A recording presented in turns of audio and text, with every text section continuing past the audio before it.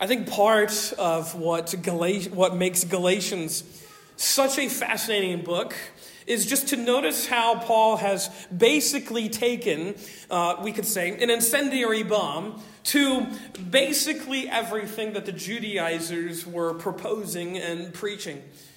So much so that all of their so-called doctrines and teachings now, even as we are just at the midway point through chapter number 3, they've been completely detonated and eradicated. It's almost as if Paul keeps hearing things that they're saying, hearing things that they are promoting, and he's saying, wrong. And let me show you why. And continually, what Paul is going to do, even here this morning, is he's taking people who should know better about the Word back to the Word to show them that this paradigm, that sinners are justified by grace through faith, has been the only way in which sinners have been justified from the very beginning.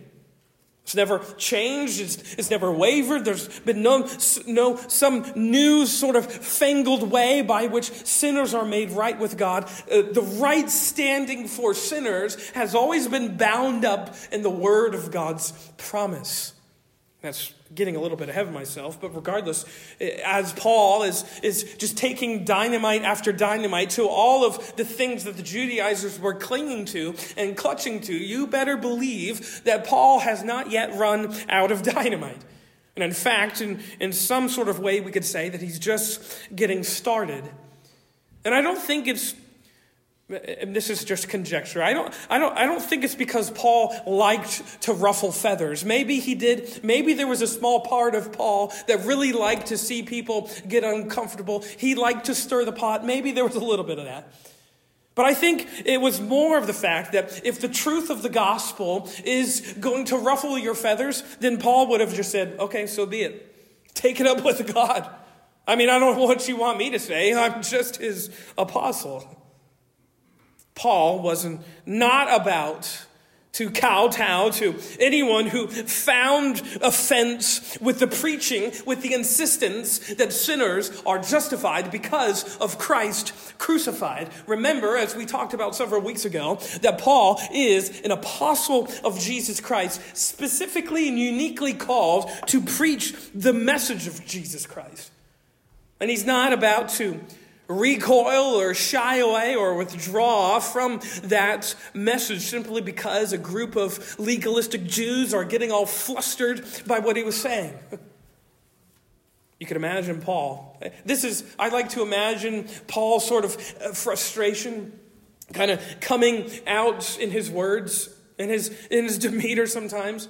You can imagine Paul saying, so you're getting in a tizzy at my preaching of the gospel. What do you want me to do about it? And by the way, if you're already getting flummoxed, he might have said, if you're already getting annoyed by what I've already just said, just wait till you have to hear what I have to say next.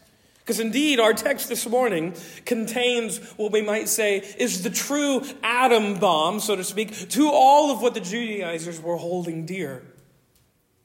As Paul's already established, we looked at this, justification, right standing is by faith. Galatians 2:16. It's not by works of the law. It's by faith in Christ. And then he has proceeded to send a few heads spinning by tying that message of justification by faith to none other than good old Father Abraham himself, the patriarch of all of Israel.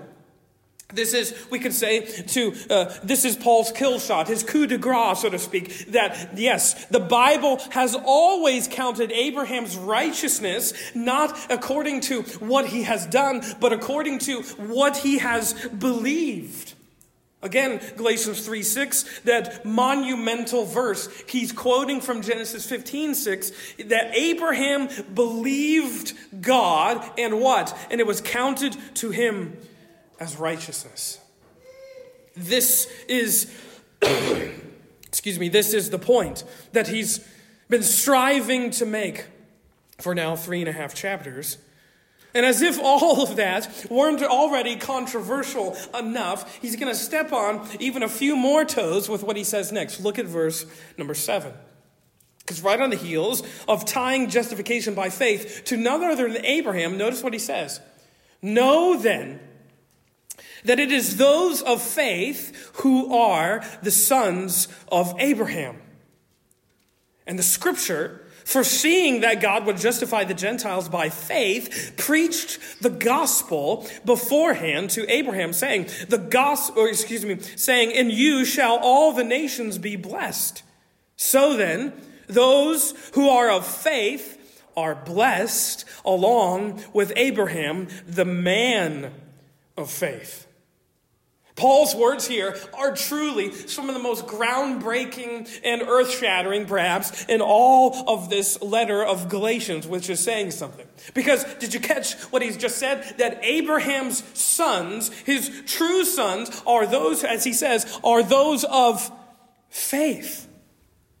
Now, you and I are perhaps not as rattled as we should be by what he has just said, but make no mistake, as Paul has just written this, and perhaps this was read in a public reading at a church or a congregation, not only has Paul just blown not a few minds, but he's also just made several enemies at the same time.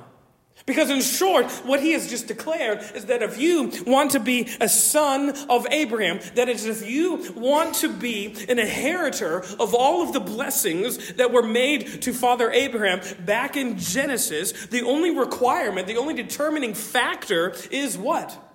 Faith. Notably, what's left out is what? Bloodline, heritage, who your parents were, what your family tree looks like, or even your adherence to the law. The only determining factor on whether or not you are a son or daughter of Abraham is if you, like Abraham, receive and believe the promise of God by faith. And as we read in verse number 14, this is true even for Gentiles. Notice what he says. So that in Christ Jesus, the blessing of Abraham might come to the Gentiles, so that we might receive the promised Spirit through faith. Paul is making all of these assertions about God's family of promise, so to speak, the family of Abraham. And he's tying them all to faith. He's tying them all to this open-handed reception of all of these promises that God is making. But of course, he doesn't just leave these assertions to sort of hang up in the air. He doesn't leave them alone. Rather, what does he do? He takes the Galatians and the Judaizers back to the Word of God and shows them that this has always been true. And he begins with an illustration. Again, verse number 15. To give a human example, brothers, even with a man-made covenant, no one annuls it or adds to it once it has been ratified. Now, the promises were made to Abraham and to his offspring. He begins with an illustration that many of us would likely be familiar with. When you see covenant here, think of perhaps a last will and testament, so to speak, that's put into place and even enacted, executed, so to speak, when someone passes away. A will, of course, is a binding arrangement for how all of the deceased person's possessions and properties will be shared among those who are listed as the inheritors. And Paul is making the case that even when it comes to covenants or wills that are made by human men or human women, there was no annulling, there was no adding to them once they were endorsed, once they're ratified, once that will is executed upon the deceased person's death. There's no changing that will. No one in their right mind would try to go about changing a will once it has been put into effect, once it's been executed. And he's making the same point regarding God's will. As unthinkable as it is, that a human will could be changed, could be altered, that someone could slide in and make a little amendment to a will once the person who made the will has passed, so it is with God's will. So it is with the will that he has promised specifically to Abraham. It is fixed. It is unchangeable.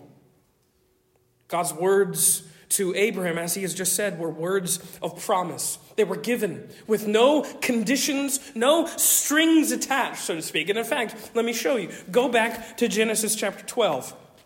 Keep your finger in Galatians. Go back with Genesis 12. We've looked at a few of these, but I want you to see these instances of promise to Father Abraham, good old Father Abraham.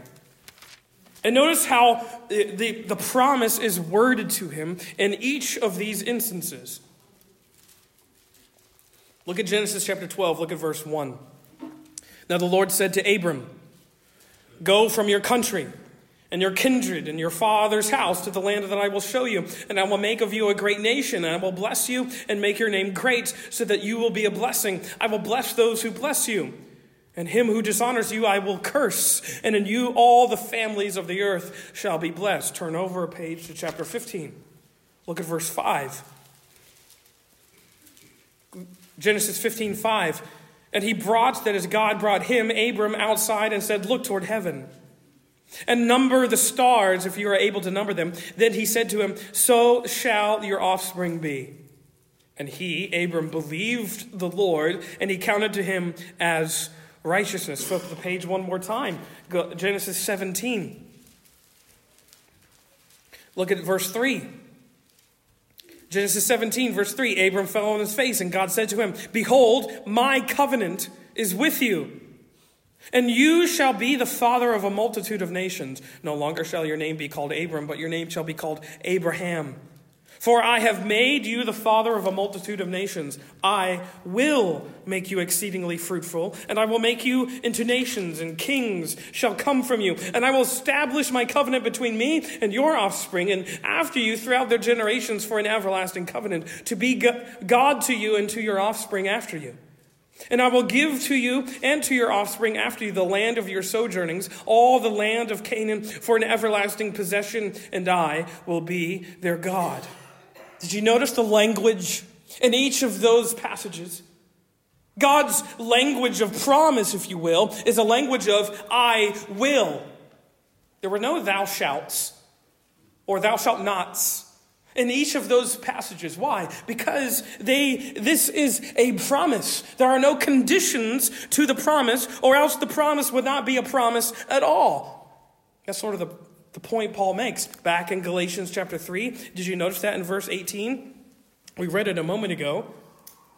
Did you look at what he says? Galatians 3:18. "For if the inheritance comes by the law, it no longer comes by promise. But God gave it to Abraham by a promise, by a statement of, 'I will do this for you.'" Not "thou shalt meet up to all of these standards before I will make this promise good for you." No, it is a promise that is given unilaterally for the good of Abraham and all of his offspring. And he wasn't demanded to do something in order to make this promise true, in order to make this promise happen. God gives him this word of promise, and all he's asked to do, so to speak, is believe. And of course, that's what he does. He believes. And as we've already looked at, it was counted to him as righteousness. This is the way the promise works. And lest you think that this is just a lot of Old Testament history that doesn't really apply to us, Paul is going to do something quite amazing in verses 16 and 17. Notice what he does. Galatians 3:16. "Now, the promises were made to Abraham." He's asserting that fact. Yes, these are Old Testament promises. "And to all of his offspring." It does not say, notice what he does, "and to offsprings," referring to many, but referring to one, quote, "and to your offspring, who is Christ." This is what I mean. The law, which came 430 years afterward, does not annul a covenant previously ratified by God so as to make the promise void. Paul is doing some amazing things in a short amount of time here in just these two verses. Number one, he's identifying that the promise, the ultimate idea of the promise given to Abraham is none other than the person of Christ. Yes, he's going to use that term for offspring several times throughout the rest of this chapter. And many times he can refer to children, to seed, to offspring, as you might expect. Ones that come after you, your lineage, so to speak. Yes, it means all of Abraham's lineage. But by the same token, it also has a dual meaning to it, because it's not just referring to Abraham's sons and Abraham's grandsons and great-grandsons and so on and so forth. As Paul has just amazingly made this point, this offspring that he's just quoted is referring to the true and better offspring of Abraham, which is none other than Jesus, the Christ, the Son of God, by whom and through whom all the nations will be blessed. Remember, back when we read all those promises, he's saying, I'm going to make you the father of many nations, through whom all the nations will be blessed. Who is the one that does that? Who is the one that is able to bless all of the nations? It's Christ. It's Jesus. This is the amazing way that you and I are invited to read the scriptures, by the way. Paul is not doing anything totally out of the ordinary. If you remember, back in 2 Samuel chapter 7, God is making a similar covenant to the King David. And he tells him about his son. Remember, if you remember that chapter, God is giving David a promise that the son that comes after him, he's going to be the one to build him a house. And that has two meanings to it, doesn't it? It refers to Solomon, because Solomon is going to be the one that actually builds the temple. But also more truly and more consequentially, it's referring to who? It's referring to Jesus, the offspring, the true and better offspring of David, the true and better offspring of Abraham, who, yes, is going to build an everlasting house, not just for David and not just for Solomon, but for all of the people of God, including the people of Abraham. Amazing truth that Paul has just revealed. And this is, by the way, when he says back in verse number 8 that the gospel was preached to Abraham, how can he say that? He can say that because what was bound up in the promise that God gave to Abraham was nothing but the person of Christ. The ultimate identification of the promise is the person of Jesus. But also what Paul does here in these two verses is he sort of pulls the veil back, so to speak, on the fundamental error that all of these Judaizers were making. Because again, as he's talked about wills and covenants, and he's talked about the fact that human wills can't be changed. He's basically saying that what the Judaizers were doing by inserting law into what God has promised, they're trying to change the will after it's already been ratified. They're trying to change God's promise. Again, look at verse 17. This is what I mean. The law, which came 430 years afterward, does not annul a covenant previously ratified by God so as to make the promise void. By insisting that a sinner's justification, that a sinner's right standing with God was contingent on them believing but also doing. It was a matter of faith plus works. What were they doing? They were effectively voiding the promise altogether. They were trying to render it useless. That's exactly what that word void means. They were trying to render it powerless. You can think of a balloon that deflates. If the promise is a balloon, them trying to insert law into what has already been given, it's like taking a needle to the balloon. It just deflates. They're deflating the promise by trying to insert works into what God has already covenanted in terms of what God has already willed. All of the requirements that they were adding. Remember when they came, first of all, in Acts chapter 15, they were preaching this message of you have to be circumcised. And not just that act of circumcision, but that is a stand-in for anything that man might do. All of those requirements that they were adding, they were just deflating the promise. They were nullifying grace, as Paul has already suggested. And they were turning the promise into a law, as we already looked at in verse 18. For if the inheritance comes by the law, it no longer comes by a promise. You're ruining the gift. You're ruining what God has promised and willed By trying to insert all of your amendments, by trying to insert all of your extra measures, by trying to add all of these things to it, you're sucking all of the life and power out of the gospel. And here Paul is just making this tremendous statement. Because again, in verse 17, he's hinted at this idea that the law comes afterwards. God's promise was originally made to Abraham, which again, Paul has just suggested, but also proved that it's encapsulated and fulfilled in the person of Jesus. And this promise that was given to Abraham, that was given to the patriarch, happened well before the law, 430 years before that. But even then, what he's going to say is that the law, when it's established on the slopes of Mount Sinai, when God is giving that law to the people of Israel, God was not, even in that moment, altering what he had previously promised. He wasn't annulling what he had previously willed. When God sits with Moses and records all of the laws that the people of God were supposed to follow, that wasn't God's way of saying, like a certain Dark Lord of the Sith from Star Wars, I'm changing the deal, pray I don't change it any further. The Star Wars reference, if you didn't get that, sorry. But that's not what God's doing. He's not altering a deal that he's previously made by giving a law. The law is not God's amendment to the promise, to the gospel. Nor is the law an instance of God changing his mind on how to deal with sinners. From previously, when Abraham was around, he gave them a promise of grace, to now, with Moses, he's going to change that agreement to an agreement that's contingent upon their works and their efforts. That's not what's happening. So then you might be asking the question, what's the point of the law? If the law, as Paul has already established, we are not justified by works of the law. That's never what the law has been intended to do. That's not ever been in the cards in terms of what it is supposed to do for us. So what's the point of giving it? What's the point of it? There's a lot of scripture that spends a lot of time detailing the law for the likes of you and me. And sometimes we might think, man, what in the world does this have to do with me? Paul anticipates the same question, by the way. Look at verse 19. Why, then, the law? What's the point? Well, he tells us. It was added because of transgressions, until the offspring should come, to whom the promise had been made, and it was put in place through angels by an intermediary. You see, here's what Paul's doing. This is really important and key.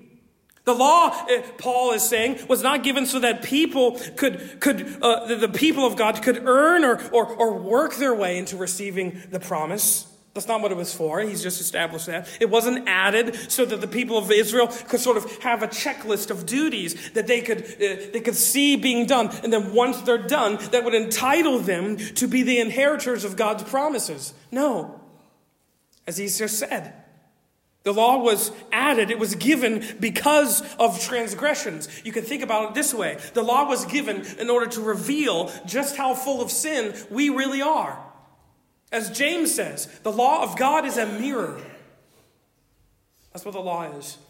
It's a perfect reflection, not only of God's holiness, perfect righteousness, it's also a reflection of our abject unholiness and wickedness. It shows us for who we really are.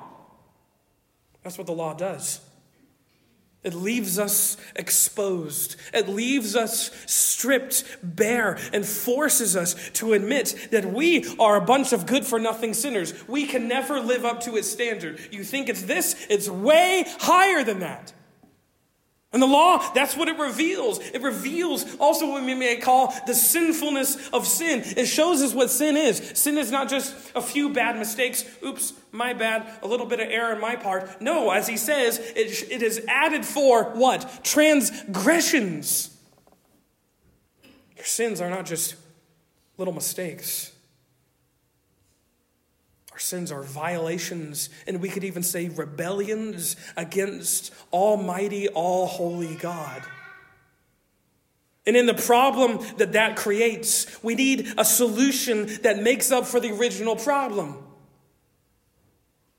If you've ever watched Bob Ross, that painter on your local sort of cable channel. What does he say? The happy little accidents. And he turns the little accident into a tree or something like that when he's painting. Unfortunately, it's not that easy for us to change our happy little accidents into something else. And indeed, that's not what our sins are. They're not happy little accidents. They're insurrections against God Almighty, the God who created us. They are rebellions against him and his holiness. So then we are caught in this horrible chasm, seemingly between faith and works. How do we go about this? Paul anticipates another question in verse 21. Notice what he says. Is the law then contrary to the promises of God? Or is that truly what's going on? Is there? What do we do here?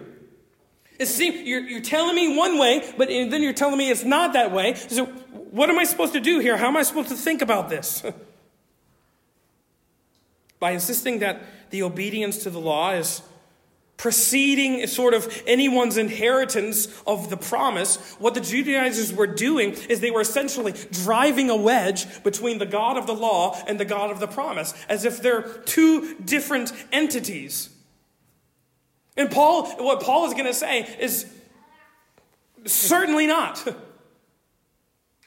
Because the God of the promise and the God of the law are one and the same. Verse 20, God is one. See, what Paul is doing, he's getting all of these Galatians and likewise us as well to think rightly about what this law is and what God's promise is. And the answer is not to drive a wedge between the two and force people to choose one or the other. I'm a person of the law or I'm a person of the promise. Actually, the answer is to uphold both of them fully. Because, indeed, we have to understand here this morning that it is only as we understand that the law is absolutely, fully inflexible, then and only then will we understand that God's promise, his gospel, is absolutely free and indispensable to our hope. That's what the law is. It's inflexible. It's unaccommodating, as we've already seen. It has no escape valve. There's no little amendment that has an annulment clause where we can get out of it. The law is restrictive. It's strangling. It's a force that imprisons us. As he says, look at verse 22. But the scripture imprisoned everything under sin.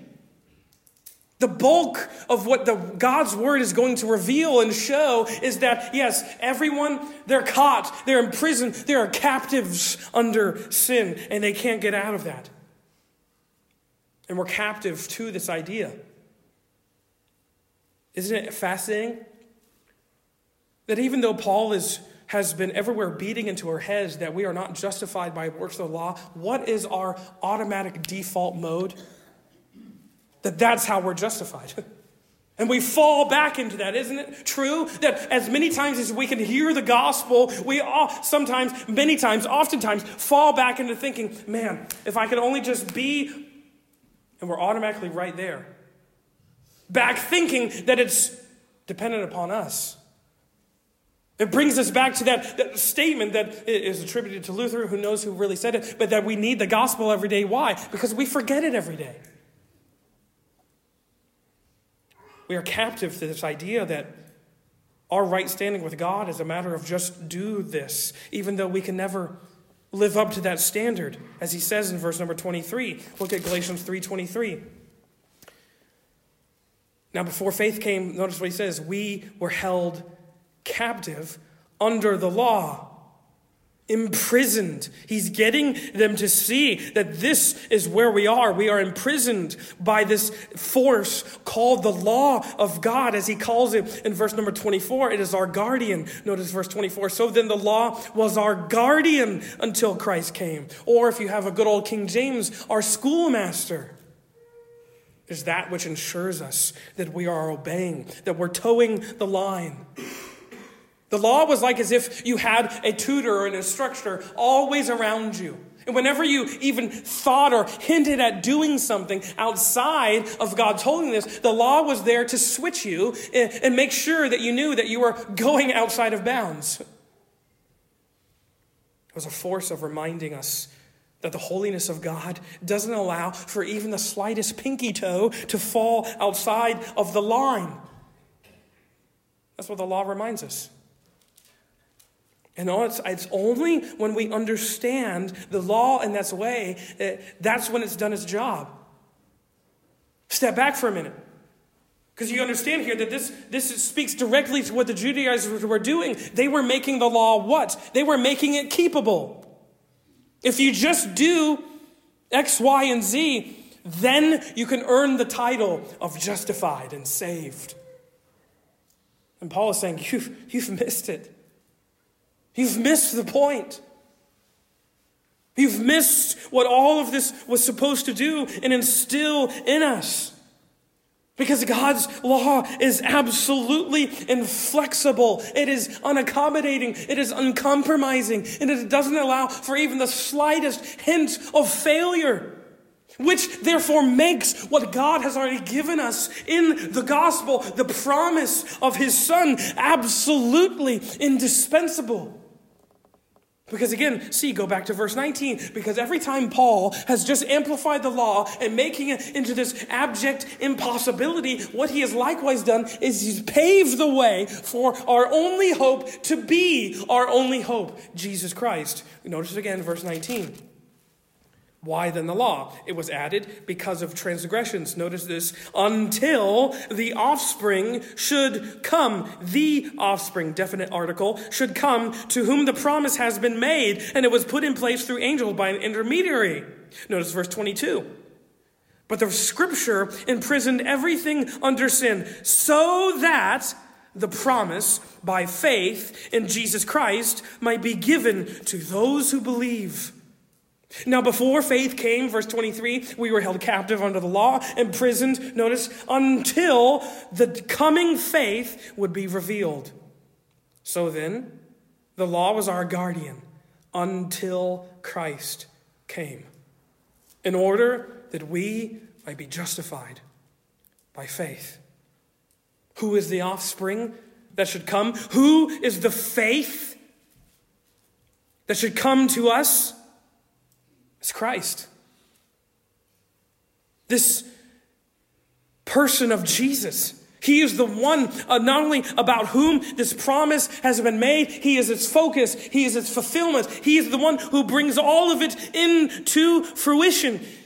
And the point is, he's wanting us to see that the point of the law is to drive us into the dust so that we have to see and that we're forced to cry out as we're lying flat on our backs that we cannot do it. The law is there so that, in order that there would be no other avenue of hope except through Christ, the one through whom this promise was given in the first place. The point of the law is to show us that we can't save ourselves. We can't make ourselves right. We can't inherit the promise by what we do. We're forced to give up. And in that giving up, that's exactly when the word of the gospel, the word of the promise, has those words. What? As we read from Genesis, I will. Or for you and I have done it already.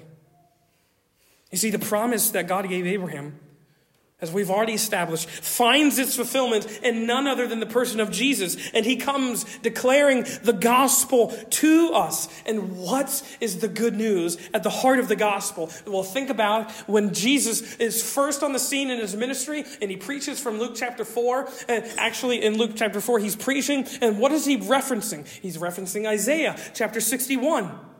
And what does Isaiah 61 say? Isaiah 61:1, the Spirit of the Lord is upon me, because the Lord has anointed me to bring good news to the poor. He has sent me to bind up the brokenhearted, to proclaim liberty to the captives and the opening of the prison to those who are bound. Captives. Those who are imprisoned under the law. Jesus is announcing, these are exactly whom I have come to set free, to release from their chains of sin and death and darkness. He's the one who has come to open those prison doors by, yes, himself being the one put into bonds for us. By his death under the law, he frees us from the law and its curse. Now those who believe are no longer slaves. They're no longer slaves under sin. Who are we? We are sons of God. Daughters of God who've been adopted and have been brought into the family of Abraham. As he's going to say, they are heirs according to the promise. Galatians 3, look at verse 25. This is just awesome. So he's just said that the law was our guardian until Christ came in order that we might be justified by faith. And so he's making the assumption now that we are justified by faith, but now that the faith has come, we are no longer under a guardian. The schoolmaster has been sent home. The prison warden is relieved of his duty. Why? Because in Christ Jesus, you are not captives. You are all sons through faith. For as many of you as were baptized into Christ have put on Christ. There's neither Jew nor Greek. There's neither slave nor free. There is no male and female, for you are all one in Christ Jesus. And if you are Christ, then you are Abraham's offspring, heirs according to the promise. These are indeed the explosive consequences of the gospel of Christ crucified. Because it is Christ alone, again, who brings to fruition all of those promises originally made to Abraham. And when we have been sufficiently devastated and defeated by the law, and we cry out for the deliverance that only comes through Jesus and his death, then we too, as he's just established, we are made to inherit the exact same promise. As he says, if you are Christ's, then you are Abraham's, heirs according to the promise. Remember that children's song that's banned in almost every junior church setting I know of? That Father Abraham had many sons, and many sons had Father Abraham, and I am one of them, and so are you, so let's just praise the Lord. And you sing it over and over and over again. Maybe you didn't sing that in Sunday school. Maybe you had a good Sunday school teacher who banned that song.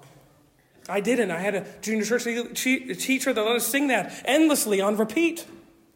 And it gets crazier and crazier, you know. But maybe there's some truth to that silly little song. That Father Abraham had many sons. And yes, this morning you could say, I am one of them, and so are you. Not because you've done something.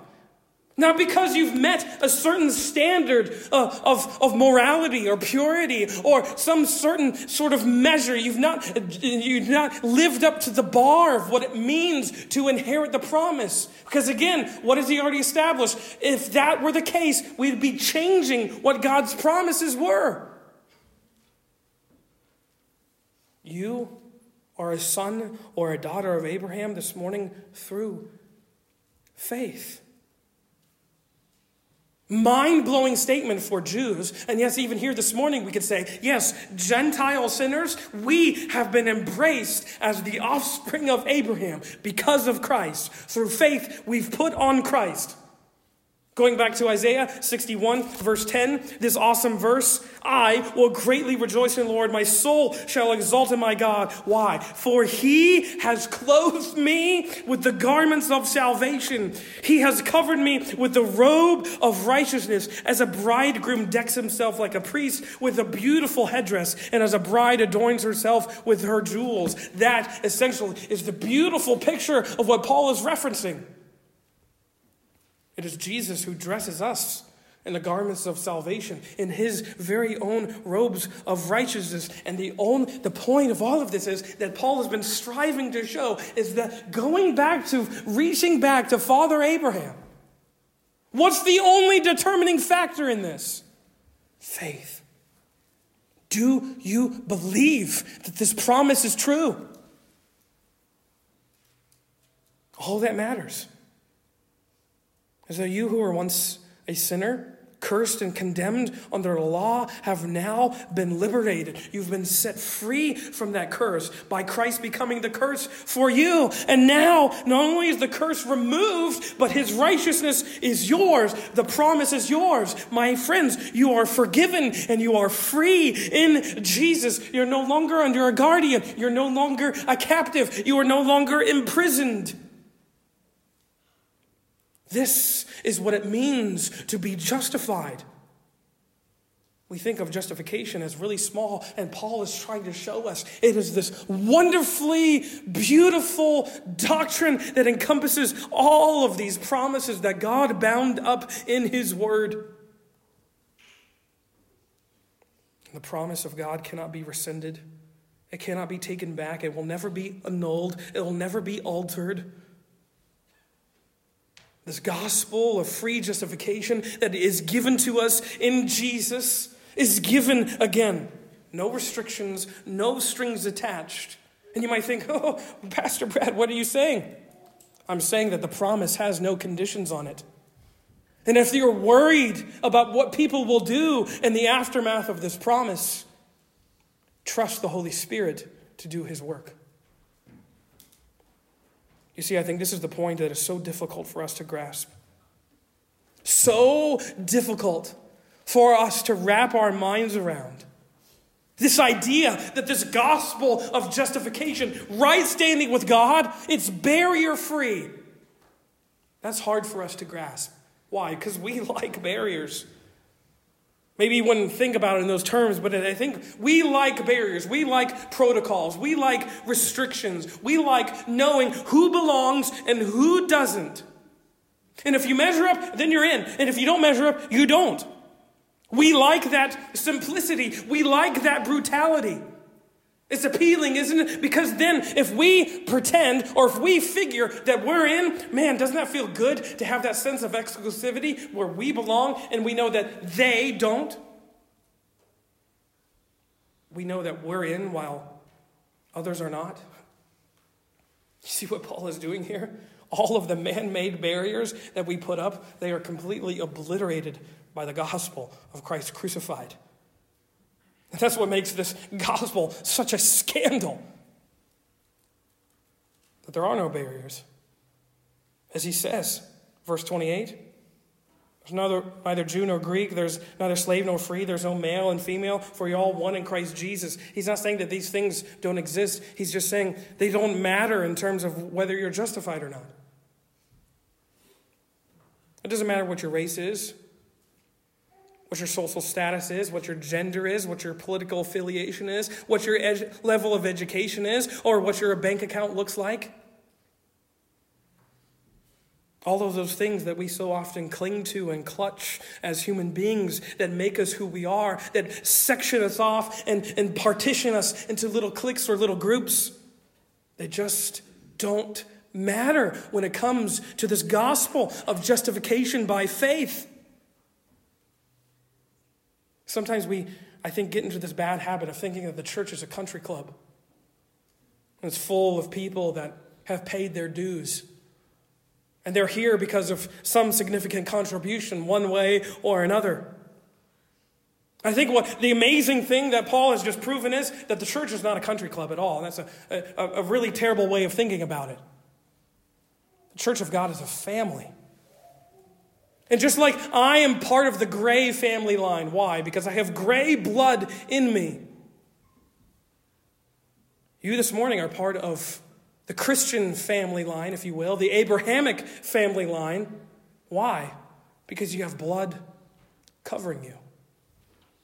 And the same blood that is covering you this morning by faith is covering the person next to you, and the person behind you, and the person in front of you, and the person downstairs, the person down the street, the person that you may not like and they kind of annoy you, the person that you think is a little awkward and weird, the person that you just can't stand, that they have that political view. That person who, yes, is a Michigan Wolverine fan. How dare they? They're covered by the same blood.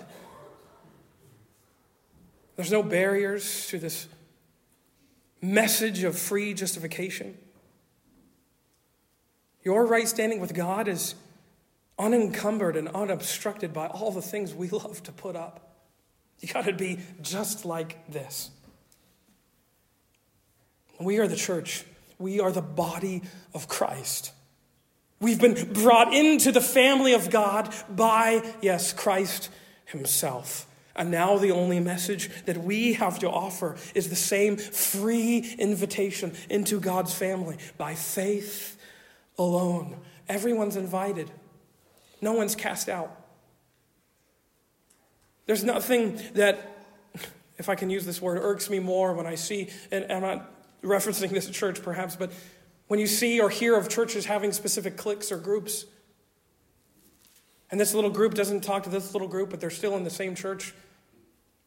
And I'm not saying you have to know every single person's name in this auditorium. But I am saying that every single person here is on equal standing in the sight of God. No one's better than the other. Doesn't matter all the things that we just listed. We are all one in Christ Jesus. We are all the same amount of sinners, damned to hell if it weren't for this Jesus. And here this morning, that's what we can rejoice in. When we sing, death was arrested, we can sing out in unison. Because that's what Jesus did for every single one of us. No matter what your sin life looks like. No matter how dark your past is. No matter how good your present you think is. Jesus declares that we are all desperate for the only hope that he embodies is the hope of right standing with him because of what he has done. And now by faith we are brought into the family of God. Praise the Lord.